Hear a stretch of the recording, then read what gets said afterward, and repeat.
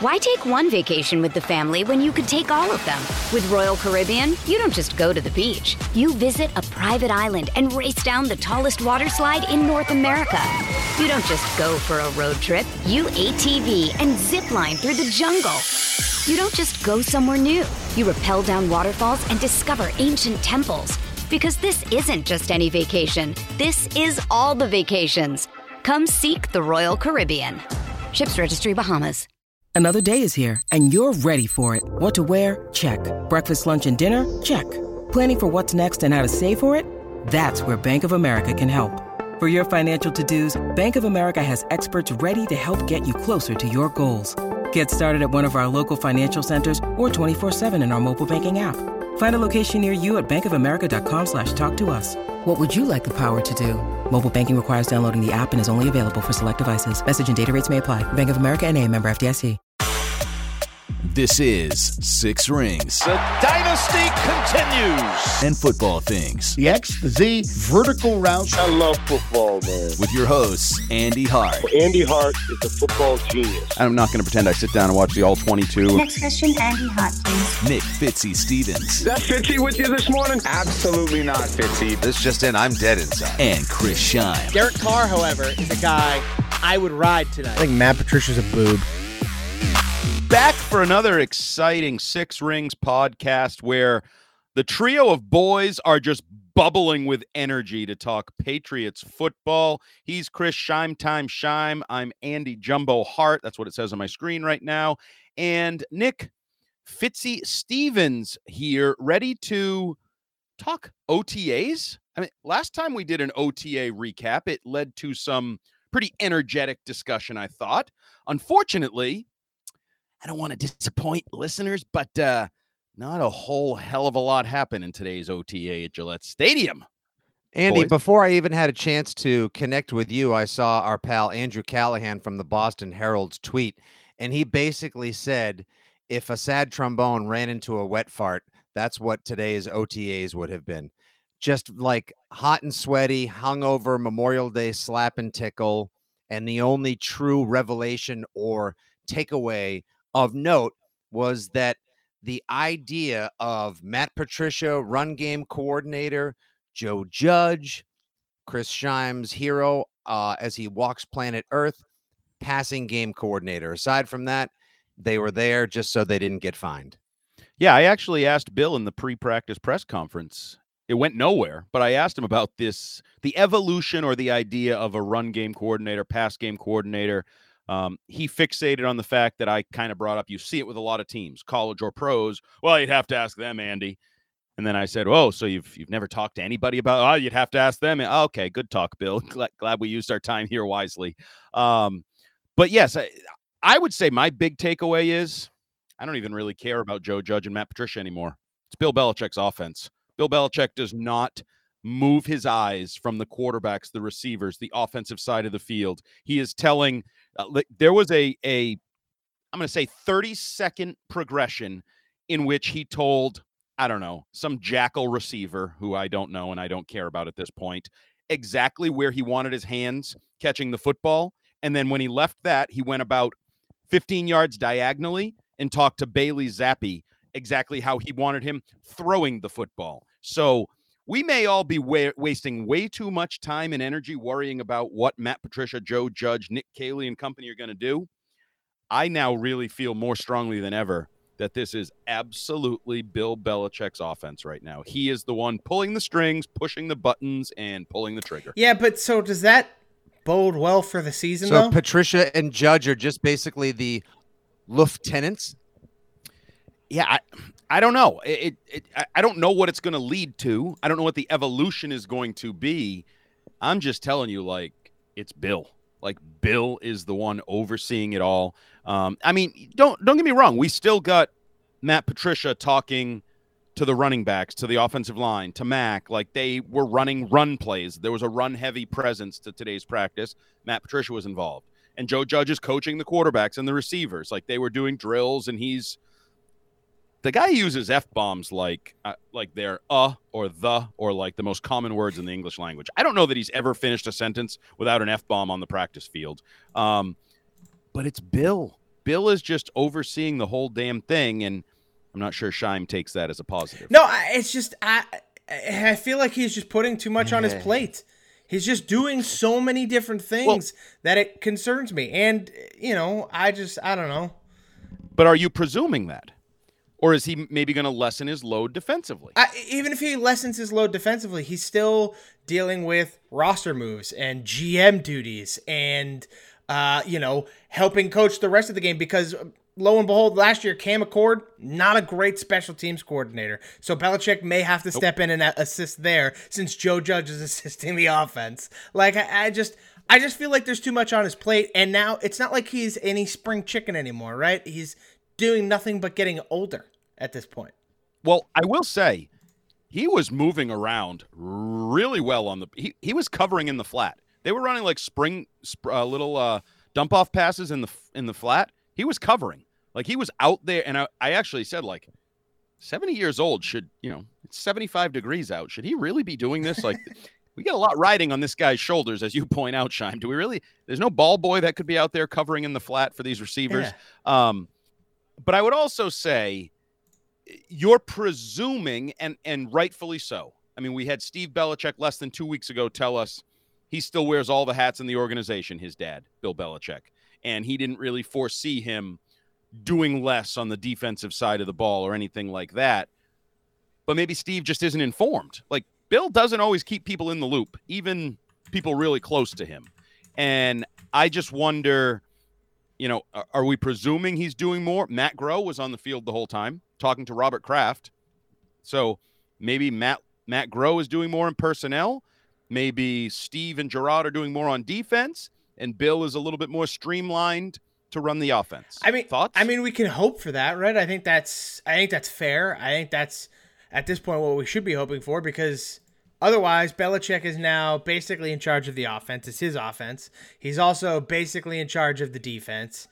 And on top of that, he's going to need to assist with special teams and then still figure out how to configure this roster as the season goes on due to injuries and guys becoming available and guys being unavailable for the Patriots and all those things. So, I mean, you're going to have to hope that he is using his assistants in his other assistants to benefit him and take some of the things off his plate, because if he's doing exactly what he's done basically for decades now, and really kind of having a heavy influence on the offense and having total omnipotent control of the GM, general managership, then I don't love that he is now also in charge of the offense. Okay, I don't want to spend too much time on this because we are, we're going to do it every week, every time we have access. And just a quick look ahead. Next week is mandatory veteran minicamp, so I'll actually have 3 days of access at Gillette Stadium to practice as players. So we'll take this analysis from afar to a next level. But I want to talk about some other things. And one of the things, obviously next storyline up would be Mac Jones. And I will say, as much as I talked about Bill Belichick being hands-on with his receivers and his quarterbacks, Mac Jones, to me, looks like he is significantly more hands-on in his offensive practices. He did the usual Tom Brady today where somebody runs a route. No. Mac Jones goes over, jogs the route, and tells the guy exactly how he wants it run, which, forget about what you think about Mac Jones's talents. Forget about his skill level, that is the next step to being the quarterback of the New England. That's excellent communication skills. This is my offense. We're doing it my way. I don't care how you ran a slant or a hook or a curl, wherever the hell else you've been, college, pros. Nope. You're running it for me now, and this is how I want it run. I'll get you the damn ball in the right place if you're in the right place. So I think that's a good sign the way he's doing that. If that's the case, too, I think that should also be a good sign for guys like Jacoby Myers and Kendrick Bourne, who now have a year of experience with Mac Jones. And that leads to the possibility that Kendrick Bourne has a far more successful season, as we were hoping that he might, because that relationship is already established. He understands what Mac likes and Mac's tendencies and vice versa, which is only going to benefit Bourne in year two. So those would be my two biggest takeaways from the practice field today. Bill Belichick running the offense, doing everything on that side of the ball. And then Mac Jones taking over control of the offense in terms of how he wants routes run. Now, it was definitely a short practice. The entirety of it lasted less than an hour. A good chunk of it was actually used on conditioning early in practice. Before they did almost anything, they ran sprints, offense on one side, defense on the other side. And then an interesting group, which I don't really know what to make of this, so I'll throw it out there for for you to just kind of sniff it out. On? Yeah, it was Brian Hoyer, it was Matthew Slater, okay, it was Devin McCourty, it was Cody Davis, and it was Nick Folk. 5 guys running their own series of sprints in between the two practice fields on their own plan. Like even Matthew Slater had a card and I could hear him reading out, oh, we got to do 220s, 460s, and 28. And they were on their own plan. They would come down, then walk the end line together around one of the uprights and then walk back to the middle of the field and continue with their sprint. Can you remind me who Cody Davis is? He's a special teamer. Okay. I did say that. Former safety out of Jacksonville. Hey, guys, guess who's back? Hey, Andy, can we just take it again? So sorry, I had a digital issue on our stream/pod record. So I think I left off at Tom Brady decided to leave the Patriots. Let's discuss. Recap. And therefore, titles no longer mattered in Foxborough. And only in Tampa. Read into that okay, no, Cody Davis hasn't Cody Davis long since I've been able to listen to everything you guys said. Excellent pod so far. Terrific. 5 stars. Thank you everyone for following. Thank you for weighing at in. 6 Rings Pod. Rate, review, subscribe. Love it. Tremendous. Hugely big. Bigly huge. So Cody Davis, hasn't he long been believed to be the potential successor to Matthew Slater, except now there could be another couple of Rooks, Udfas, or people that could take that job as well? Maybe. He's a core special teamer. I don't think he's the same type. He's CSP. not. Gotcha. Yeah, he's a core special teamer. I don't ever see him being the Larry Izzo, Matthew Slater, like King O special teams. This is my group.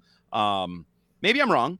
I just found it interesting that those guys were on their own conditioning plan, and they didn't seem to be physically limited.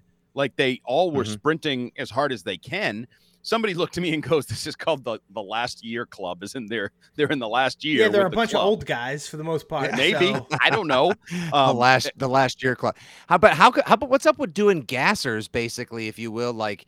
And it's 92 degrees outside. Like, is this a early on Bill wants to know if they still got it because he's going to put them through it like they have never been put through it before kind of year? Well, he always wants his team to be in good shape. I mean, every coach really does. He does pride himself on that, emphasizes that. They have that whole little hill in the far corner past Dante's Inferno. I was just going to say one of my all-time favorite stories is, did I ever tell you guys? No, actually, I was. That's the misdirection. No, Martellus Bennett, after Super Bowl 51, in the practice week leading up to flying out to Houston for the greatest comeback of all time, he said at one point, it's the middle of the week, and Bill has them running hills, and they're freezing their balls off, and they're just doing hills, and Marty Soros was like, what the F does Bill have us out here doing hills? Only when they got to the second half, and Atlanta was just flat out cooked, and the Patriots still had their legs under him, did he figure out, oh, this is why Bill has us in the shape he has us in, because he's ready for with a 45-minute Lady Gaga intermission in the middle. Exactly. And I will say he's taken a new approach. We mentioned it last week in the recap. Old school gassers are back. Like they're running sprints like a high school football team from end line to end line. Good. And that sounds like the name of a movie Tom Brady is starring in with Rita Moreno right now. Yeah, I could not have Old school gassers. Quick side. I could not possibly have less interest in a movie than that one. Yeah, like none at all. We'll never either that or it's an OnlyFans site. But I'm not really. I went to the movie theaters just this past weekend and saw the Bob's Burgers film, which I would see 100 times before I saw this Tom Brady shenanigan. I thought you were going to say you saw Top Gun Maverick, which I heard is absolutely. I also heard that is electric. So there you go. Yeah, I've heard Movie now plugs. mixed reviews. I started out with everybody telling me it was awesome, couldn't be better, seeing it multiple times. It's come back around now as actually was a boring OTA session. Maverick was a 10-minute conversation with many of the reporters on the Hill who had seen it and were giving their various reviews. I will say one thing that's unanimous, it is billed as being worth seeing in the theater due to the footage, the scenes, the technical. Yeah, Someone even said, like, I'd like to see it in IMAX. It's visually spectacular. Is one could almost say that Bill Belichick is in many ways the Tom Cruise of the NFL coaching world, because he is still bringing a kind of relentless energy and enthusiasm, as Devin McCourty said, like Tom Cruise does. And both of them prohibit drinking on the job and in the workplace. And is Bill Belichick apt to ride a motorcycle off a cliff into a base jump? Why take one vacation with the family when you could take all of them? With Royal Caribbean, you don't just go to the beach. You visit a private island and race down the tallest water slide in North America. You don't just go for a road trip. You ATV and zip line through the jungle. You don't just go somewhere new. You rappel down waterfalls and discover ancient temples. Because this isn't just any vacation. This is all the vacations. Come seek the Royal Caribbean. Ships Registry, Bahamas. When you need mealtime inspiration, it's worth shopping Kroger, where you'll find over 30,000 mouth-watering choices that excite your inner foodie. And no matter what tasty choice you make, you'll enjoy our everyday low prices, plus extra ways to save, like digital coupons worth over $600 each week. You can also save up to $1 off per gallon at the pump with fuel points. More savings and more inspiring flavors make shopping Kroger worth it every time. Kroger, fresh for everyone. Fuel restrictions apply. And is Bill Belichick? Bill Belichick is known to do his own stunts. Yep, exactly. Is he a control freak? Well, yeah, he is a control freak. Yeah, sure is. Scientologist, whack job. I don't know about the second part. To an alien underlord in the middle of the Pacific. You never know. You know, who knows? Yeah, we don't ask. It would not shock me in the least if Bill Belichick one day came out and said, "All hail Xenu." Okay, let's get into some attendance, and I want to ask Fitzy. Matthew Judon's still not out there. Concerned? Not in the least. And I don't believe that he thinks he should be paid more. I don't believe that Matthew Judon is nursing something. I don't believe there's any organizational frustration. This is a guy who knows how tired he got at the end of last season by giving it 187% all season long, then getting COVID, and then being toast by the end of the season. This is a guy who I think now has earned the veteran rest, if you will, or wants to just take it easy, and he knows when he needs to show up, probably by June and July, whatever, and then he'll give it his all. If there's any one person this offseason, Pats Nation and the Foxborough fandom would tell you is dedicated to his cause and this team, it's Matthew Judon. I mean, the guy, if anything, maybe he earned a couple of days off for all the recruiting that he did and all the work he put in on social media trying to get a new crib of cornerbacks, linebackers, and receivers this offseason, Andy. Well, first of all, he recruited no one because it was unsuccessful. He attempted to recruit. He tried. Second, I don't want to be Mr. Pessimistic, but I don't know. Maybe you wouldn't run out of gas over the second half of the season if you worked harder in the offseason and were in better shape. All your teammates doing gassers. Being negative is my job, Andy. We'll leave that to me. But I'm actually going to side with Fitzy. I don't see it as an issue either. I think he is. I don't think there's any organizational conflict. I think him and Belichick probably have a pretty good relationship, to be honest with you. And I think he was gassed after last season, and he's taking this offseason. He's taking as much time as he can to recoup his body. He isn't, again, not super young, starting to get a little bit older, and he's going to need to be prepared for this season. Does he need to do some gassers? Yeah, he sure does. But he has a couple months to do it at this point, right? He's also had 5 months to rest. Tomorrow is This is year 7 for Matthew Judon. And you think Matthew Judon, who's probably still lives outside the area, I'm sure he doesn't live in like Rentham and couldn't be bothered making the drive to Foxborough. Yeah. You think he's going to punt on a little family time, young kids, Memorial Day cookout, et cetera, when he has a chance to actually rest his mind, body, and soul? You know, once he gets there, Andy, Matthew Judon is one of those definitions of 24/7, 365 football guys. Well, and I am so fine. I don't mind him. Well, close enough.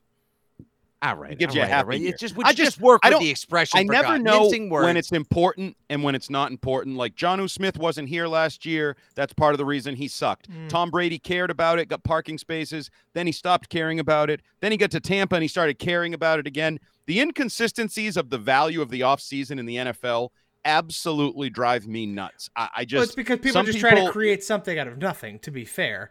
See, I think it matters. I think I actually think these reps matter. I think the bonding, I think the building. Yeah, I think for quarterback and receivers, I agree with you. I think for Devontae Parker and Mac Jones, this is really quality time.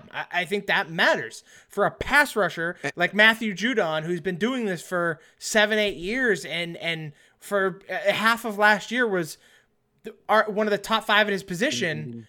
Ding, ding, ding. Half of last year. Yeah, because of COVID or an injury or something. We don't really know what it was. But I don't. So much so, Shime, I agree with you 100%. You saw these guys actually doing their own little throwing sessions down in Tampa, and they were team bonding, and they were working drills. Like, that matters in terms of building the chemistry and the rhythm. Let me just ask one thing, Andy. Which part of Matthew Judon's game do you think would improve significantly or even just minutely were he there right now? I don't know if any part of his game. I do think his conditioning, his fit, I think you work harder, you work better in a group setting. Even if he's working on his own, I'm a firm believer in group workouts, team workouts, pushing each other, like that kind of holding each other accountable. So I think there is value to that. I would also say there's some value in terms of, I think he can be a better pass rusher. I think he cannot spend as much time behind the quarterback as he did last year. I think he can be less of a one-trick pony. I think he had a lot of one sack games. I think he could be a more consistent pass rusher. I go to the Anthony Pleasant school of you can always improve your footwork, your hand placement, your hand fighting, your counter moves. I think there's a million little things you can work on in the offseason that are not huge. You'll never know when they're going to help you, when they're going to make you a better player. But I think they come into that real quick before we wrap up this first segment here. I'm going to throw 2 other names out there. Isaiah Wynn, still not out there. Trent Brown, now also not out there. So your left tackle was one Yodny Kajust. I don't like that. That's Yodny terrible. I don't like hearing that. I have 3 words for you, Andy. Not great, Bob. Not great, Bob. Not great. So yeah, no, that is a worst case scenario to me is Yodny Kajus and Justin Haran as your tackles. This is why the tackle situation was of primary concern following, I'd say even a greater concern than the linebacking situation, so much so that the Patriots didn't even address it in the draft or really in free agency. I was kind of shocked, to be honest. They made the one trade of Winovich for Mac Wilson. Yeah, I was kind of shocked they didn't add to that point. They didn't add in the draft earlier to that tackle depth. To add to that, I've been a believer that maybe our boy Stuber could be a sleeper. Yeah. I know. Well, he'd have to be out there for him to be a sleeper too, because he wasn't out there today. So tackle is not great. And that's not feeling good. So that's the main information that I would pull from OTAs. Some of the attendance issues, Mac Jones stepping up leadership-wise with his receivers, and Bill Belichick overseeing all that is the Patriots offense. This is another action-packed, Fitzy-filled, Shime-driven Six Rings Pod at Six Rings Pod on Twitter.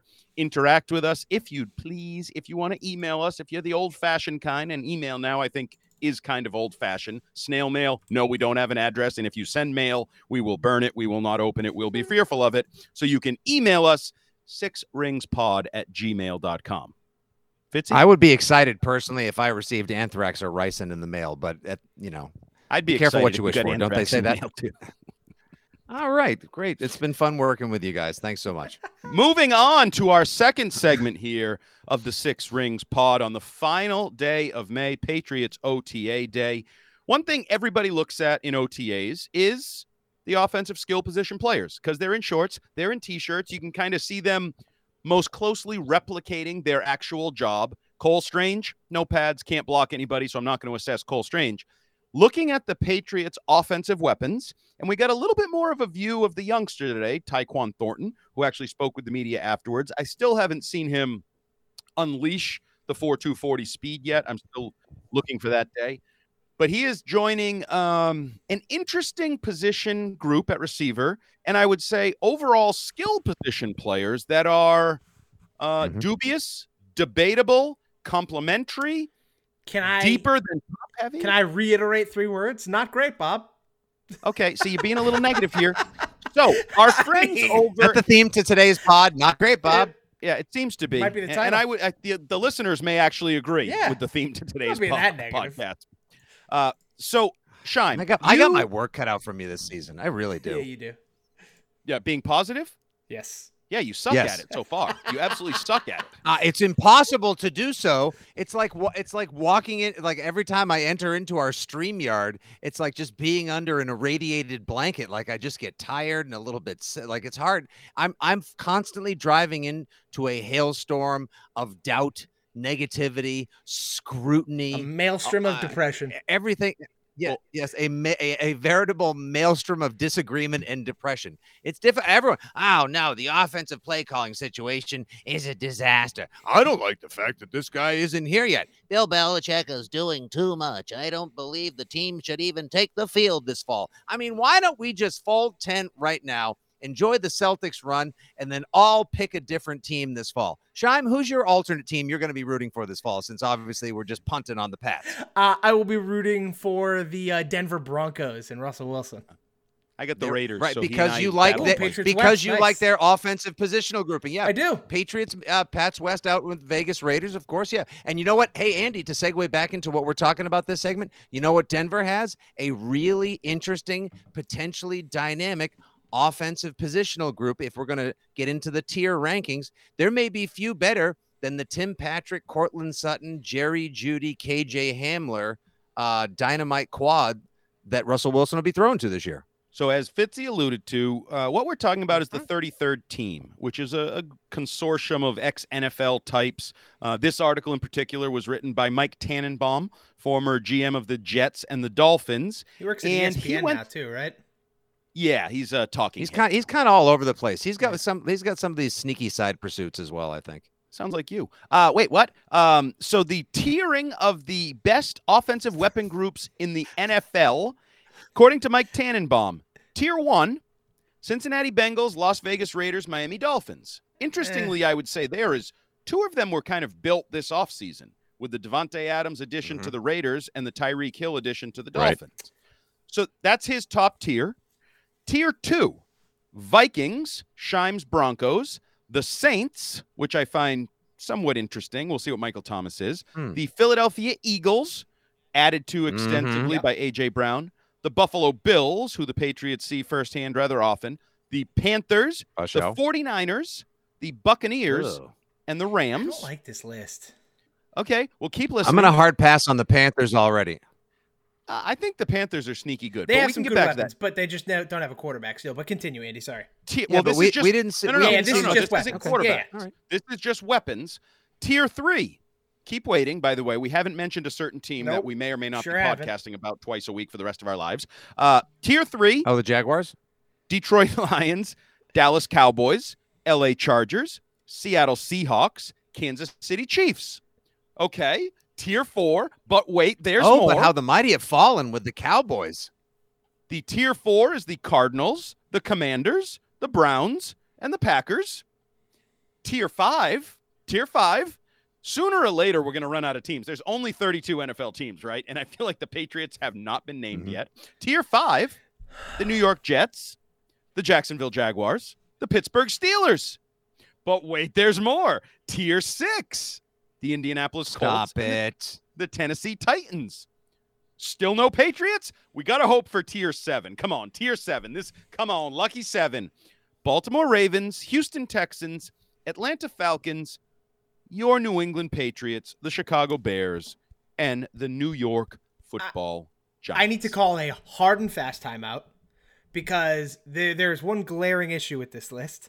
The Patriots, in no way, shape, or form, should be on the same tier as the Chicago Bears. There is nothing in Chicago. They should be in a black hole all their own. That is an insult to the New England Patriots offense. Okay, so you got that up. Wow, that came from Chris Scheim, by the way. I just want to point out, everybody, even Scheim stepped up to the plate and said, malarkey. I shan't stand for this baloney. This list stinks, by the way. Hogwash. These tiers are awful. They have Darnell Mooney and Velus Jones Jr., who's like a 25-year-old rookie, by the way. Cole Kmet. Oh, my God. James O'Shaughnessy. Even he doesn't know who he is. I can't believe the slights and the slander for the Patriots' offensive weaponry, if you will. Oh, I cannot wait for the victory lap this fall. Well, I actually found something more interesting than where they rank, because I think that's debatable. We've actually talked about it. I think the criticism of the Patriots' weapons has reached such a level that they're now grossly underrated. I think they have a lot of pretty good players to good players. The thing I found interesting is, so each team, there's a blurb with a list of their weapons, as you might expect in these tiering process. And the New England Patriots list does not include Nelson Aguilar, which I think is funny. Like, that's how far he's fallen, that Nelson Aguilar is not included. Their list of Patriots is Damian Harris, Ramondre Stevenson, Devontae Parker, Jacoby Myers, Kendrick Bourne, Hunter Henry, and Jonnu Smith. And I'm not saying that gets them ranked like 30th in the NFL. Yeah, that's ridiculous. There is no shot that they should be that much, if at all, any lower than the Jacksonville Jaguars, who are in the 5th tier. Like, they're basically the exact same set of weapons, and the Patriots might be better.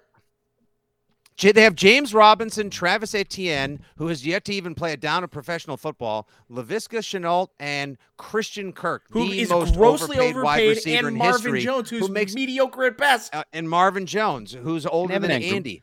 Oh boy, an unsuccessful draft pick out of New York Giants. Just telling you. How will any of the defensive coordinators this fall get any sleep game planning for Evan Engram? You look at this list and it's like, I'd rather have both of the Patriots running backs. I'd rather have Kendrick Bourne than Shenault or Jones. Etienne. Can we see what he is? Like, I think he's going to be good, but he hasn't seen a down of football yet. Yeah, and Damian Harris was a 900-yard back last year? With 14 touchdowns. And Ramondre Stevenson is one of the guys, is someone a lot of people think may actually surpass Damian Harris because of his flexibility catching the ball, his excellent moves, and his power running. The Patriots should be in the 5th tier. Yes, I completely agree. Tier, I think that bump them up a couple of tiers. I think right in that 5-tier zone is the perfect spot for them. Like, the second I heard that Dallas, who did have to part ways with Amari Cooper for their this past off, Tony Pollard, even still, the ghost of Ezekiel Elliott in his new helmet, good. Can still get you a dozen touchdowns every year. He's still good. He's not as great as he was Lamb, 4 years who's a ago. First-round pick 2 years ago. Oh my God! And Dalton Schultz, and they lost Cedric Wilson. But then to give Miami top-tier status, now I'm throwing my laptop at you, angry. This is stupid. This is dumb. This is I'm with you, Fitzy. This is ridiculous. So this is a pile of trash. This got into us yelling at Mike Tannenbaum. Andy, you just finished reading this list. I looked at it, and there are raccoons sifting through it. I know. And you guys, it's funny. When a guy like Tannenbaum says the Patriots have the best running back room in football, everybody goes, yeah, they're underrated. It's when he serves you up information you don't like, you get all defensive. You get all defensive. But anyway, we laughed at that too. I think Tannenbaum stinks because he proved he didn't know football over the course of his career, in my opinion. Yeah, no kidding. That's what I would fall back on. A side note that has nothing to do with the Patriots. The Jets and the Dolphins were like, the Steelers being in the 5th tier is very dumb. They have great weapons. But anyways, go ahead. So let's have an offshoot question here, because two of the players listed in their little write-up of stars, Damian Harris, Ramondre Stevenson. Yes. Somebody on the Patriots practice field today, I won't say who, but just, discussions happen on the Hill, said, hey, would you be stunned if Damian Harris got traded? I said, stunned? No. I said, do I think it's going to happen? Absolutely not. And they said, he could go down the Sony Michel road. To me, there's one distinct difference between Sony Michel and Damian Harris. Forget about who you think's better, skills, any of that. But Sony Michel he wasn't here, first of all, at this point last year. He was skipping OTAs in the offseason program. He thought he was better than he was. Pouting about not getting his 5th-year option picked up. Yeah. Right. He was a jackal. I think he was a minor thorn in Belichick's side throughout his entire time here. I think he rubbed Bill wrong the entire time, from his merchandise that he was pimping on social media, Fitzy, you know something about that, to skipping work events and things, Fitzy, you know something about that, to the various annoyances that he brought to the table. Ken Laird just texted me and said, preach on, brother.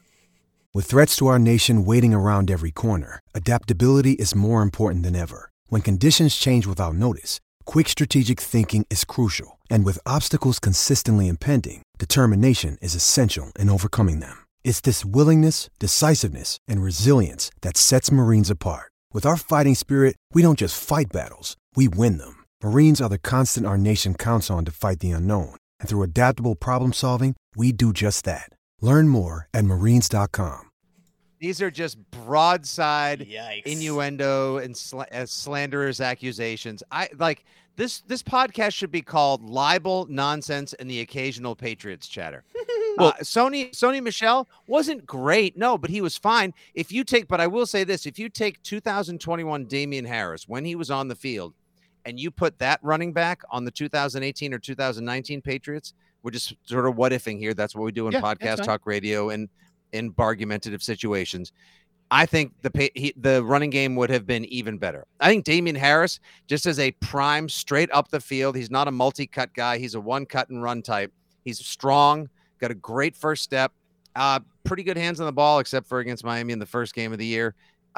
He would thrive in a lot of situations, and the Patriots would only be willing to move on from him if they anticipated they could get something good in return, or they knew for a fact that they were going to replace him with either Pierre Strong or Kevin their Harris. Season is kind of done for, right? Like he's in the final year of his rookie contract, correct? Yeah, that's a this was more like, could it even happen in like August? Could you find out Strong? It could. And more importantly, I think Harris is the guy, because I think Harris is the true, as I told you guys last week, dude's got massive quads. I think he is the power, every down type back that would be replacing a Damian Harris, and you'd be putting him in a committee with Ramondre Stevenson, who I also think is key here. Yeah, I do Like too. You'd have to have a lot of faith in Stevenson to become the guy, and then you'd have to have a lot of faith in Harris to become the other guy with him.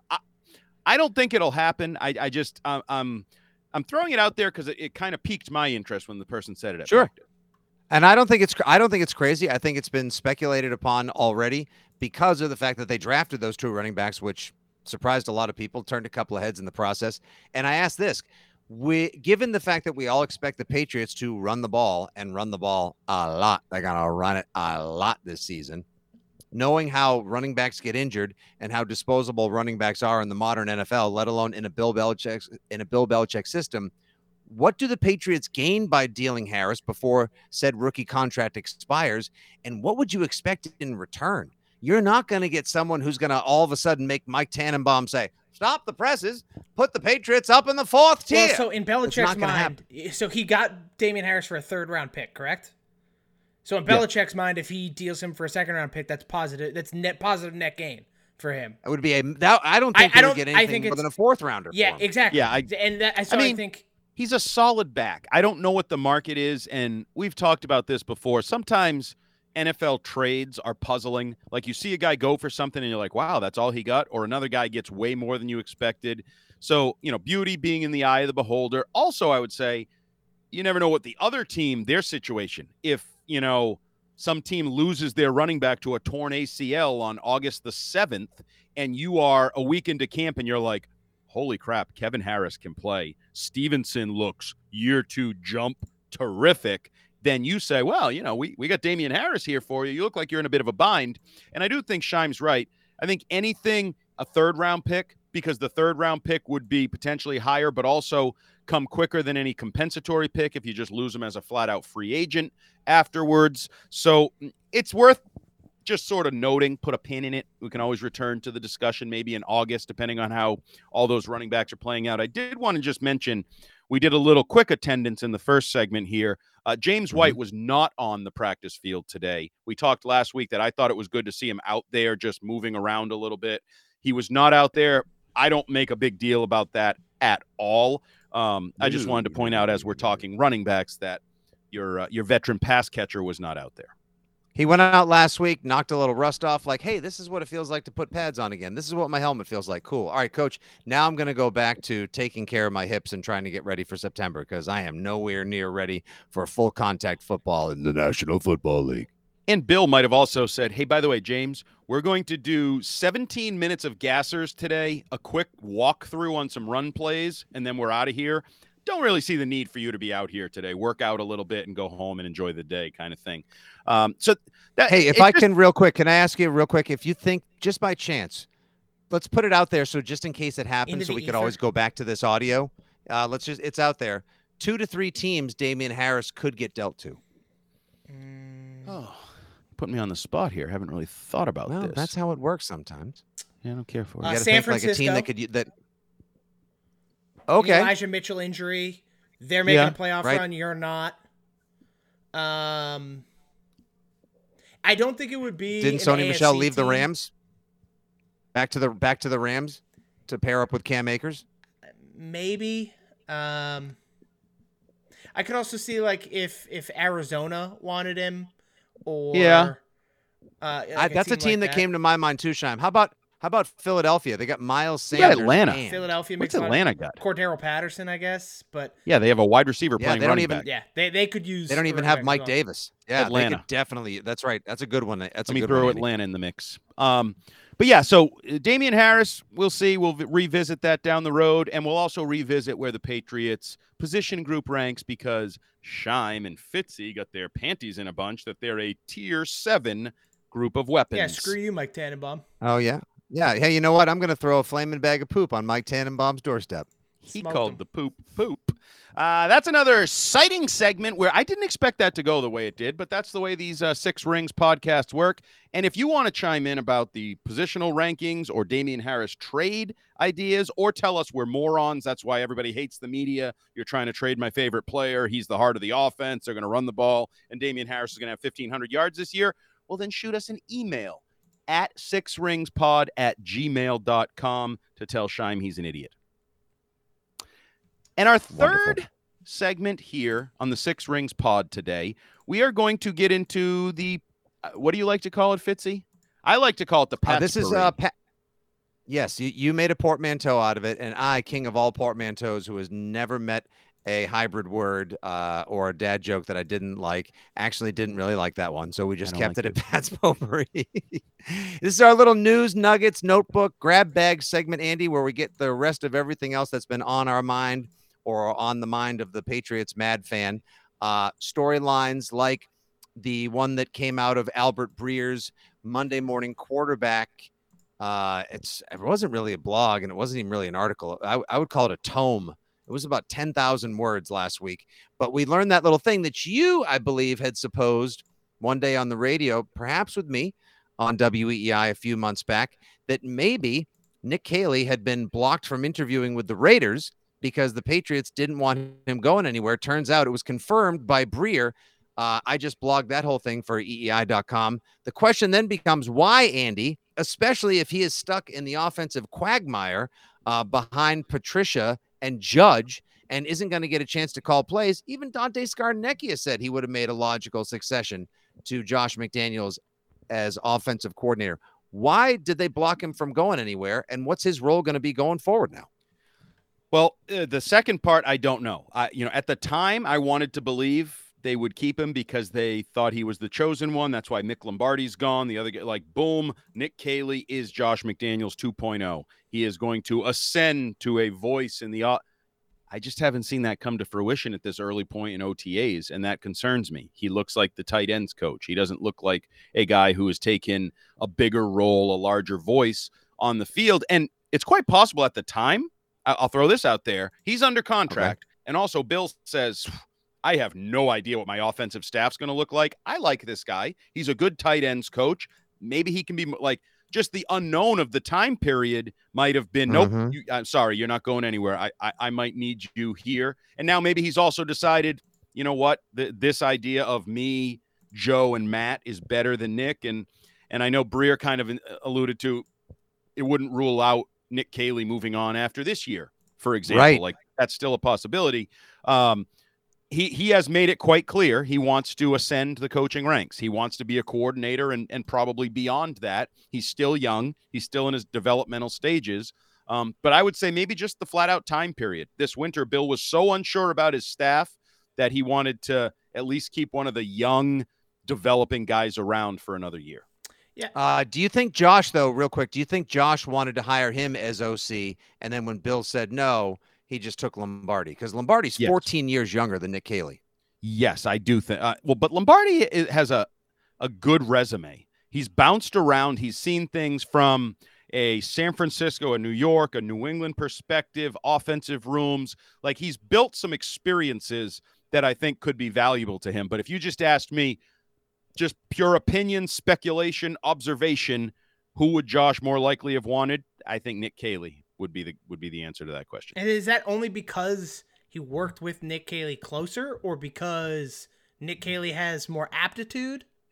I think a lot of Nick Caley can be very impressive. Let me just say that. Like, you talk to Nick Caley, he carries himself well. He comes across well. Josh did have a longer period of time with him for 5 years as an assistant, as a tight ends coach, but I think a couple of years as just a lower level assistant. Like, so there's some good time invested between Nick Caley and Josh McDaniels. So I would not rule him out moving on.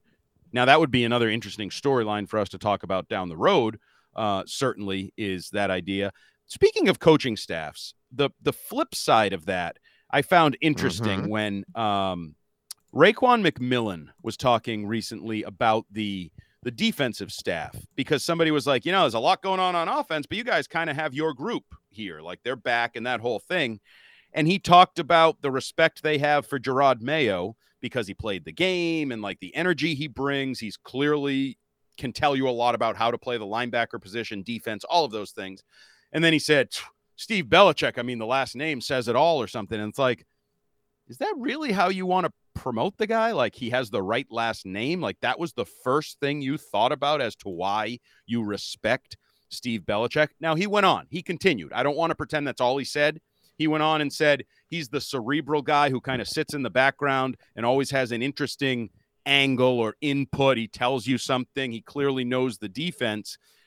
But I thought the way he phrased it the first time actually played into those that believe nepotism is a problem in New England. Nepotism's a problem in football. That guy, last name says it all. Yeah, it kind of does. I'm not sure whether you meant that to be a compliment or not, and I'm not sure whether it is a compliment. Yeah, well, you talk about like great American actors and entertainers. You think Tom Hanks. Meanwhile, his son Chet Hanks is maybe one of the biggest screw-ups in America. So you don't have to necessarily just he's such a turd. What an absolute absolutely dink. Massive absolutely turd. Just the pit. An absolutely just an awful I hate him. awful way. Just he's a Blythe. But like Steve Belichick, okay, so there's the whole like legacy of like the Belichick name, but I think Steve Belichick gets way too much heat in town for the nepotism angle. And what leads me back to it is, okay, well, let's see, grandfather, football coach, and that's where Bill learns everything from, basically, right? And then Bill studies football. Bill plays. It's not like Bill was some amazing football player himself. What did he play, like H-back or tight end or safety at Wesleyan or something like that? He's an offensive lineman. Lineman. Okay, so he's an offensive lineman. That's where he gets his positional fundamental understanding. But he has studied the game basically from zero to today.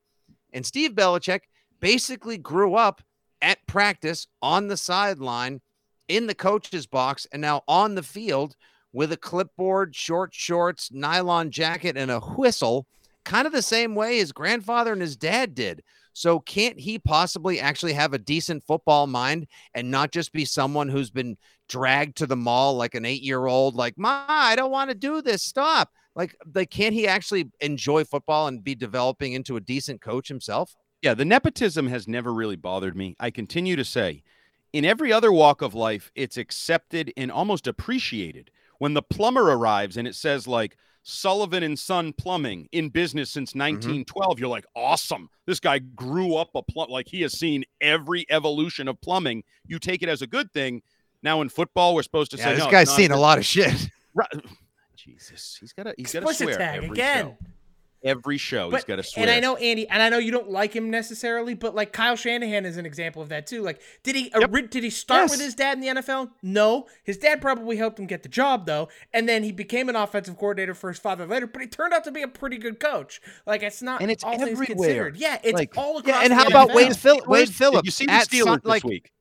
Kevin Colbert son retires. Come on. They promote who to assistant general manager?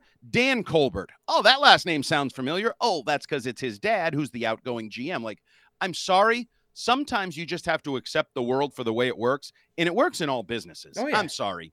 rich, powerful men get their kids internships and work their way up the ladder. I mean, hell, Jonathan Kraft, we accept it there. Like, why is football coaching the one place where we're supposed to be like, or politics? Oh, no. Oh, wait, politics. If you look at all the presidents that share the same gosh dang last name, it works in all aspects of the world. It is, I guess you don't have to like it, but you certainly have to accept that it's just part of the world we live in. Yeah, exactly. And if Steve Belichick, for those who have speculated that he might not want to be there, or maybe he doesn't love football as much, how do you know that? And why would they think that? Like, he doesn't his family's got enough money, I would imagine, that he's not for want of a couple extra shekels. He's there because he wants to be. So for anyone who thinks like, oh no, the safeties or the defensive backs or the defense overall is being coordinated and called by someone who doesn't want to be there, like, no. He's literally sounds like, just because he looks like he's a roadie for Kings of Leon doesn't mean that he doesn't know and love football. He literally sounds like he was pulled from Belichick's rib. He even said, like, he's been studying audio tapes of his dad. It's to start the offseason here. He even said in his press conference, they're like, oh, so who's going to call plays or who's the defensive coordinator? He's like, I don't really care. I just want to coach football. And I think he means that. I think he actually does want to coach football. And no one has a better insight into what it means for a family to be a football family. He grew up in it. If it ruined his life and he hated it, now I guess you could psychoanalyze this in a few directions, but if he thought it was the worst possible career path, family path, wouldn't he go in a different direction? He'd probably try and get out. Right. Go be a lacrosse coach. Right. Some pocket psychologists might say, well, the only way he can get his dad's true love and appreciation is if he coaches football or something, and that's the only way he can be close to him. There we go. There's the second one. Now we get that explicit tag. Hey, before we wrap up, guys, even though I know it's a football podcast and there's a million different little small Patriots-related topics we can talk about, from receivers to cornerbacks, sound bites from OTAs, et cetera, we have another one to record this week. By the time the second edition of Six Rings and Football Things comes out this week, which will be dropping in everyone's pod feed and or stream Friday, Game 1 of the NBA Finals will already have been played and will be well into potentially the next championship run for Boston, the city of champions, a.k.a. in Titletown. So I thought maybe we should all just go on the record and give a prediction here for the Six Rings audience, how we see, because I'm sure everyone that's listening is also going to be watching. This is going to be a hell of a series. It's very exciting. What do you got? Celtics in 4.